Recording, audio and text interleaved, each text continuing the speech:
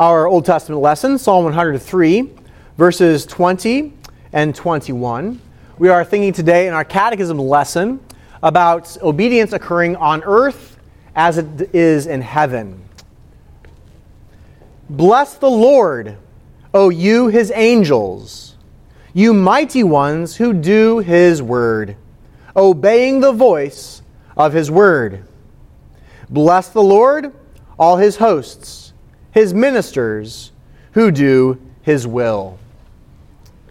Now please turn with me to our gospel lesson, John 15, verses 1 through 8.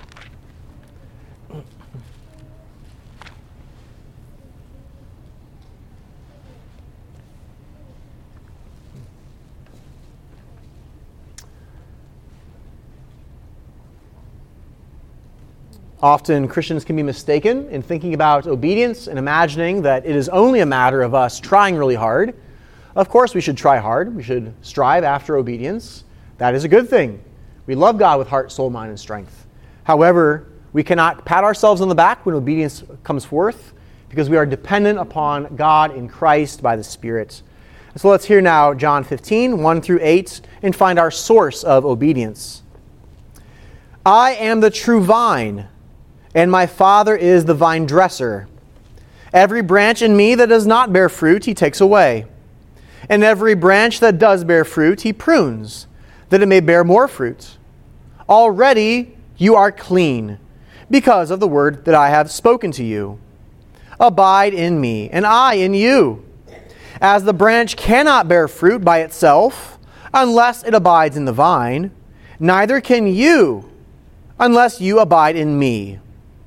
I am the vine, you are the branches. Whoever abides in me and I in him, he it is that bears much fruit. For apart from me, you can do nothing. If anyone does not abide in me, he is thrown away like a branch and withers. And the branches are gathered, thrown into the fire, and burned. If you abide in me, and my words abide in you, ask whatever you wish, and it will be done for you. By this my Father is glorified, that you bear much fruit, and so prove to be my disciples. The word of the Lord. Thanks be to God. Our final lesson, 1 Thessalonians chapter 4, hearing verses 1 through 8.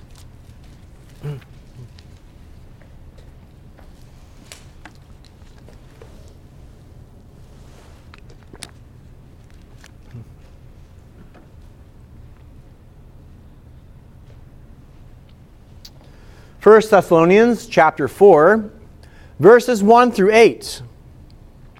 Paul writes, Finally then, brothers, we ask and urge you in the Lord Jesus, that as you received from us how you ought to walk and to please God, just as you are doing, that you do so more and more.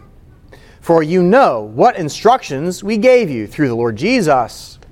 For this is the will of God, your sanctification, that you abstain from sexual immorality, that each one of you know how to control his own body in holiness and honor, not in the passions of lust like the Gentiles who do not know God, that no one transgress and wrong his brother in this matter, because the Lord is an avenger in all these things, as we told you beforehand and solemnly warned you. For God has not called us for impurity, but in holiness. Therefore, whoever disregards this, disregards not man, but God, who gives his Holy Spirit to you. The word of the Lord. Thanks be to God. Let's read now responsively our catechism lesson as we come to the 49th Lord's Day of this calendar year. Recall that we are unpacking the Lord's Prayer, having considered already the Apostles' Creed as a summary of the Gospel, the sacraments, the Ten Commandments, and the Lord's Prayer. Those great summaries or rubrics of the Christian faith. And so now, as you consider the Lord's Prayer, I ask you, question 124, what does the third petition mean? Your will be done on earth as it is in heaven means, help us and all people to renounce our own wills and without any backtalk to obey your will for it alone is good. Help everyone carry out his office and calling as willingly and faithfully as the angels in heaven. Well, may now the Lord bless our time of teaching and reflection in his holy word. We are thinking about the Lord's Prayer, and one of the main themes that I've been trying to bring out for us is the importance, the great importance of learning from the Lord's Prayer to embody God-centered prayers as we come to the Lord and pray. Recall that the Lord's Prayer is given to us both so we might say it and use it, and also that it might guide us. Matthew and Luke clarify this. In one place, Jesus says, pray this. The other, pray like this. It's both something to use and also a pattern to follow. And one of the great things that we see in the Lord's Prayer is the centrality of God to prayer. Now, you might say, well, duh, Pastor Zach. We're praying to God. Of course he's central to prayer. No, I mean more than that. We oftentimes come to God because we have a need, and so we come to him to ask him to meet our need. That's a good thing. We want to recognize when we have needs that we should bring them to the Lord, right? If anyone has a need, you come to pray to God. What happens is problematic is when that becomes the only thing we pray about, our own personal needs. Then our prayer life becomes something that's very actually self-centered. And we begin to treat God like a genie in a bottle who just helps us out where we need help. You see what I mean? Because if we only come to him when we need help, then we are not coming to him to worship him, to celebrate him, to place him at the center of the universe. Instead, we've placed ourselves at the center of the universe, and he's a supporting character to help us out, that we might become successful or whatever. But if we adopt the pattern of the Lord's Prayer, we begin first by worshiping God. Father in heaven, he is the transcendent one. Hallowed be your name. May your glory shine forth. May you be worshipped across the world. Thy kingdom come. Not my kingdom, but thy kingdom. May you reign and may you rule, and may that heavenly kingdom come to pass in all its consummate form on the day when Jesus returns. And until that time, may your gospel go forward, that your kingdom, your success, your glories might be heralded across the world. How God-centered is that? And now today we pray, your will be done on earth as it is in heaven. May he be obeyed. Right? Because the Lord's Prayer is teaching us about God-centered prayer. Now it will get to our needs, and those are important. But we're not there yet. And so today, we think about being God-centered in terms of God's will. Our first point here is the will of God. We must make an important distinction here to understand what Jesus is speaking about. There are two common ways that the will of God can be used. Sometimes the will of God can simply refer to whatever happens. Something disastrous happens, or the crucifixion happens. Back 2,000 years ago, we say that was God's will. In other words, the will of God can be used to refer to God's providence, his sovereignty. He appoints by his one decree what will come to pass, and it does. So that can be called the secret will of God at times. That's one way of speaking about it. Using Deuteronomy 29:29, the secret things belong to God, the things revealed belong to us and to our children forever. That text has been used then to speak about a secret will, that God does things mysteriously. He plans all things out. It happens. We don't know what's going to happen, but he knows because it happens by his decree. That's a secret will. But then that is distinguished from the revealed will. In other words, what's been revealed to us and to our children forever. Again, Deuteronomy 29:29. In this way, will is being used in a different sense. Okay? There's a bit of an equivocation happening here. This way of using the word will is to speak about God's revealed will, His command. What He commands us to do. So God's moral will for us is found in the Ten Commandments, of course. Two great commandments. It's also God's will that we believe in Jesus, that we repent of our sins. These things are revealed for us and to all mankind to follow God's revealed will. Okay? These are the two different ways of speaking about this. When we think about God's will of command, we might think of Psalm 103, which we just read. Bless the Lord, O you His angels. Keep this in mind for our next point. You mighty ones who do His word, obeying the voice of His word. Bless the Lord, all His hosts. The host refers to the angels again. His ministers who do His will. Or we might think about our reading from 1 Thessalonians 4, verse 3. This is the will of God, your holiness. It's translated here sanctification, but holiness probably better. So, when we think then about the will of God in that respect, the revealed will, His will of command, we immediately recognize our second point that there is a disparity between heaven and earth. There's a disparity between God's will being done in heaven and on earth. In heaven, the elect angels do completely God's will. They never fall short. Recall, I'm reflecting here on the elect angels. Not the fallen angels or demons, but the elect angels spoken about in Psalm 103 are characterized by perfect obedience. They cannot fall. They will not fall. God, by His providence, His secret will, has appointed that they would always obey His revealed will. They will do whatever He has appointed for them to do. So whether they are like Gabriel, sent forth with messages, they will do it. Or if they are sent forth into battle, like cherubim, the flaming ones, who lead forth in battle with flaming swords, they will obey. Or whether they are called to worship like the seraphim in Isaiah chapter 6. With two wings they cover their eyes, two cover their feet, with two they flew and cried out, the Sanctus, holy, holy, holy, right? They are obeying the voice of God, the revealed will. And the angels do that perfectly in heaven. So too, we can point to heavenly obedience with respect to departed Christians. Christians who have died, their bodies go to the grave, they're buried, but their soul goes to be immediately with Christ in heaven. Just as Paul says in Philippians, right? I desire to go and be with Christ. For that's far better than being here.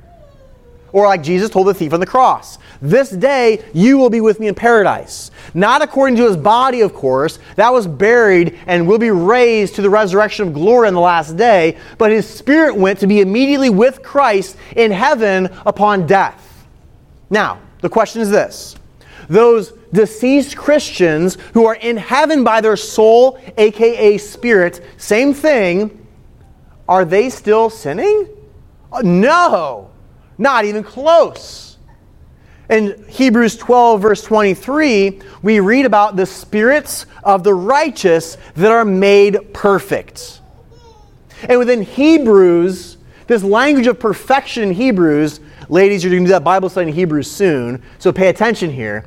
Perfection in Hebrews is about glory. It's about advancements from this created state into the state of glory of new creation. And that is the perfection into which the spirits of the righteous have entered. They are made perfect. Hebrews 12, they are located very clearly in heaven. They're spirits because their bodies are in the grave. They are righteous because they are perfectly obedient and made perfect, conformity to that realm of glory. They are not able to sin by God's providence. But for us, what a great disparity, right? We have that Romans 7 experience. where we love God's law, and we're growing in love for it, and we want to do what's right, but then we find a different principle operating in our flesh. And so we try, and yet we still fall short day after day after day. And as our catechism teaches us, according to Romans 7, even the holiest of men in this life have only a small beginning of the new obedience that will characterize us in glory. A small beginning. Even the holiest Christian you can think of. Probably as we think about that holiest Christian, we'll probably think of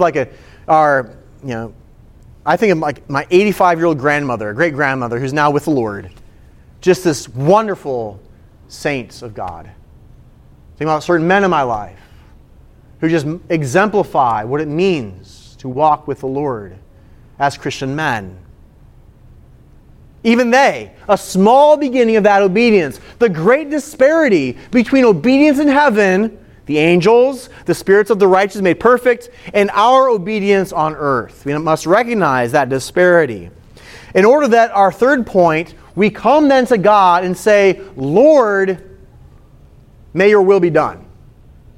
It's kind of surprising, actually, when you think about this petition. Hey, God, could you make sure that your will is followed? Isn't that interesting, right?